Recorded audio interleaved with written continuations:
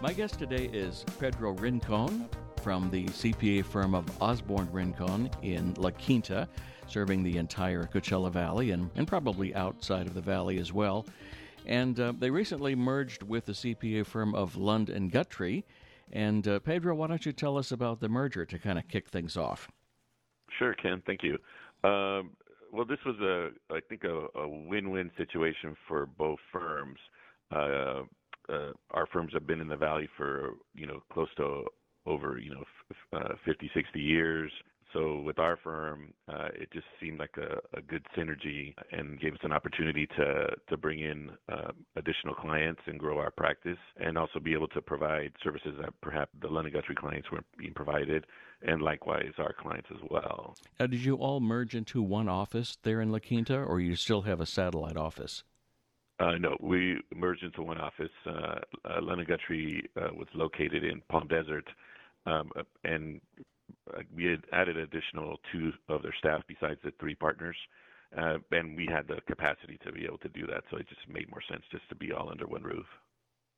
So what we really want to talk about today is, I think there are a lot of newer businesses, and maybe even long-established businesses, who are still kind of doing bookkeeping with QuickBooks and filing their own tax returns and fiddling with the various online filing services. And at what point is it a good idea to acquaint yourself with a CPA? I mean, every business should probably at least have a consulting relationship with a CPA, just as you would a law firm or some other kinds of professional services, payroll services and whatnot.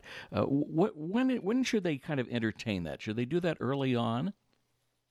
I think if you're any type of entity, like a corporation, limited liability company, or partnership, even Schedule Cs that are fairly large, you should definitely have a relationship with a CPA firm. And I kind of emphasize CPA firm because there are a lot of accounting practices or businesses out in the valley that are maybe 1 or 2 people.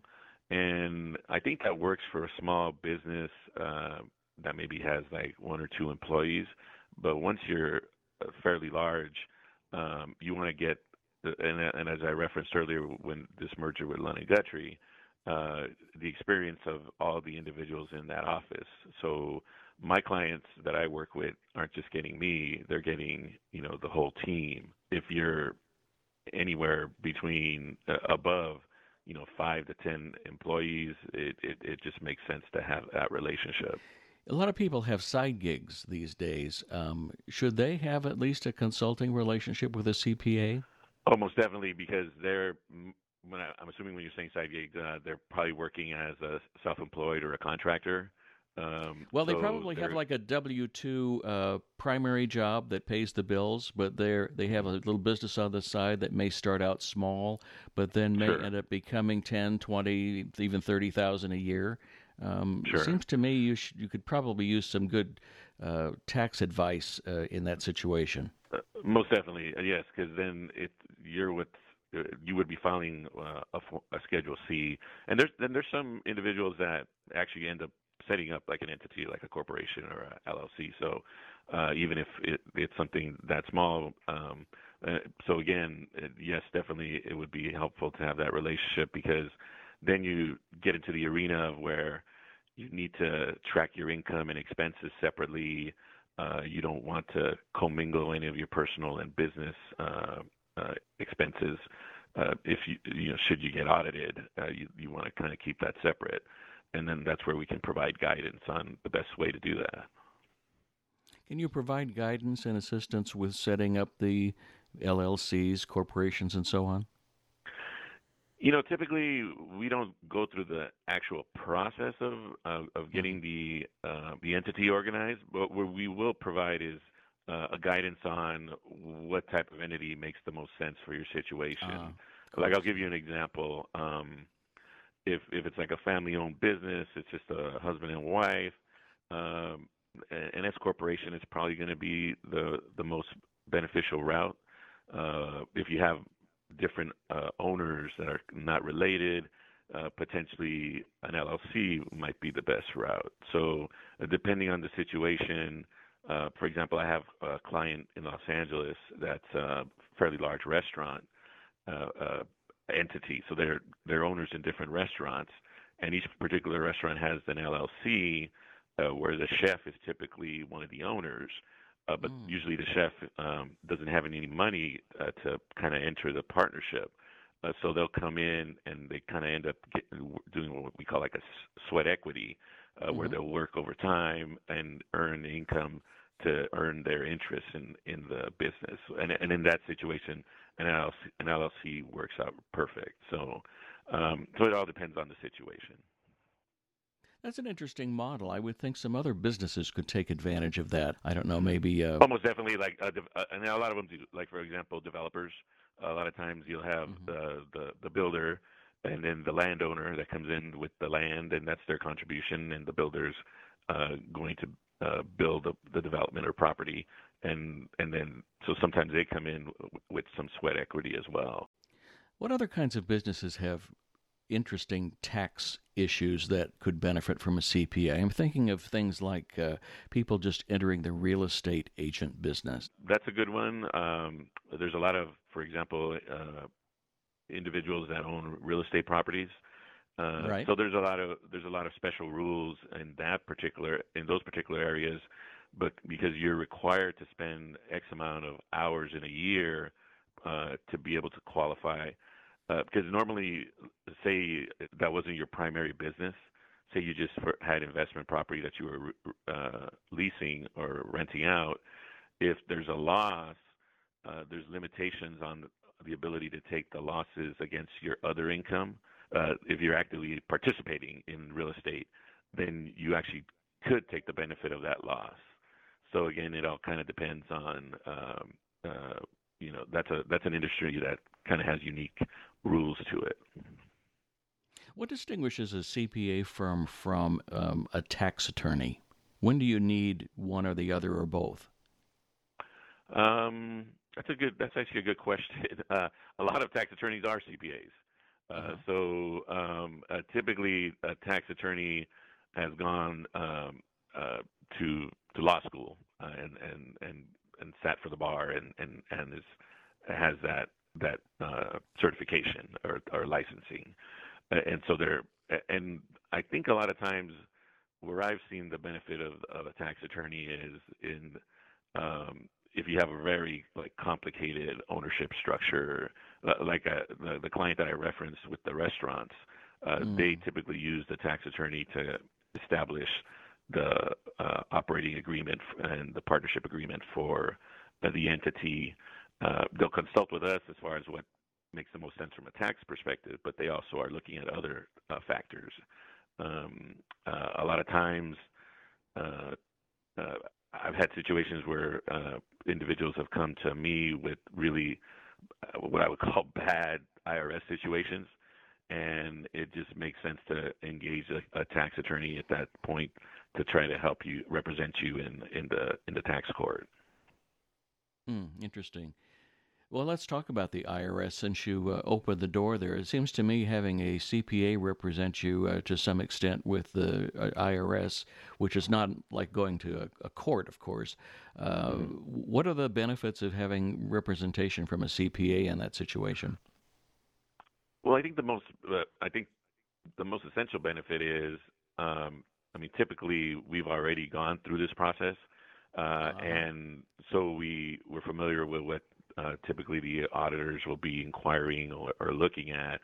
Whereas if you've never been audited, you get that letter from the IRS, it just puts the fear of God in you, and Sure. you might not know what to provide. So that's where if you engage a CPA to represent you, you almost kind of have a representative on your side that's going to communicate with the agent, and typically it all goes through.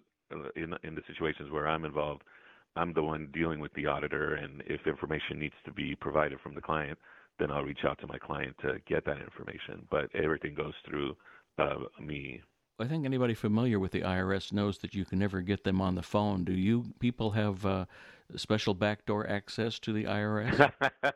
Oh, that's a great question. And supposedly they were going to be hiring all these new agents, but Yeah. We do have what's called a IRS practitioner hotline, Uh-huh. where if you're a CPA enrolled agent or representing your client, you can reach out to them to talk. But even those situations are kind of the same. I can't tell you how many times recently we've been working with a lot of these employee retention credits and trying to get through.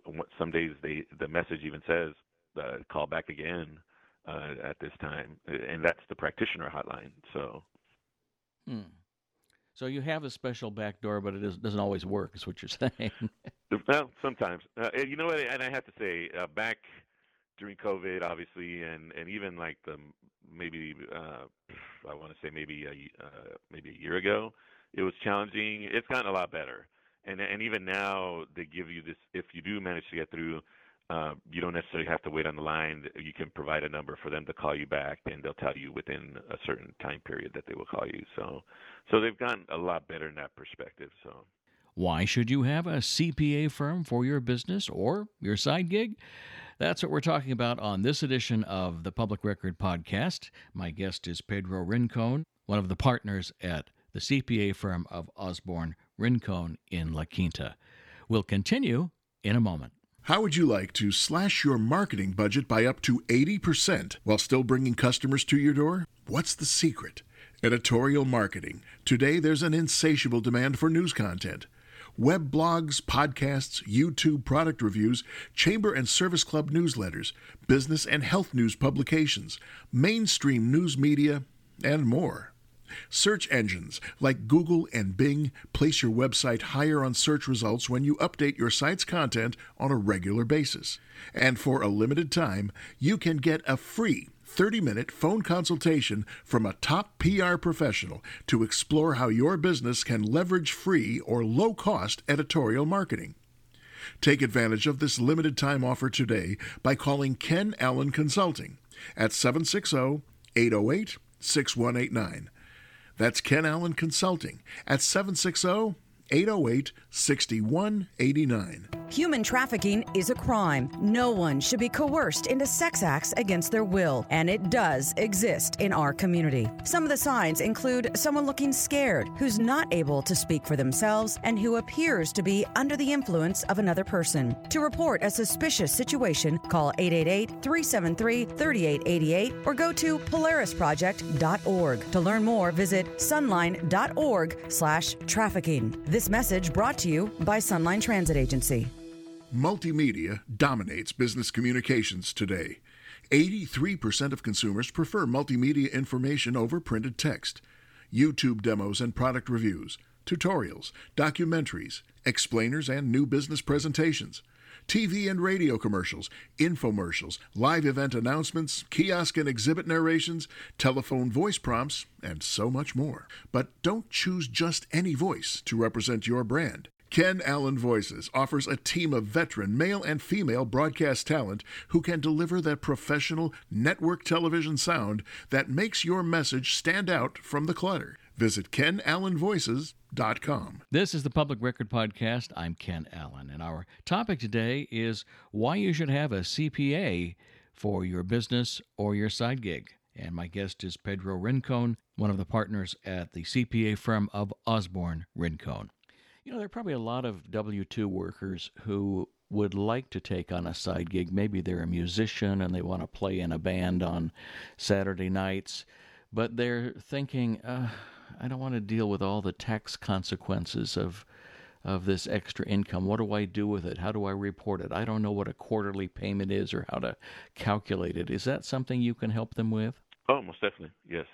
We can look at what, and again, this is the situation where you need a CPA to kind of give you some guidance on, okay,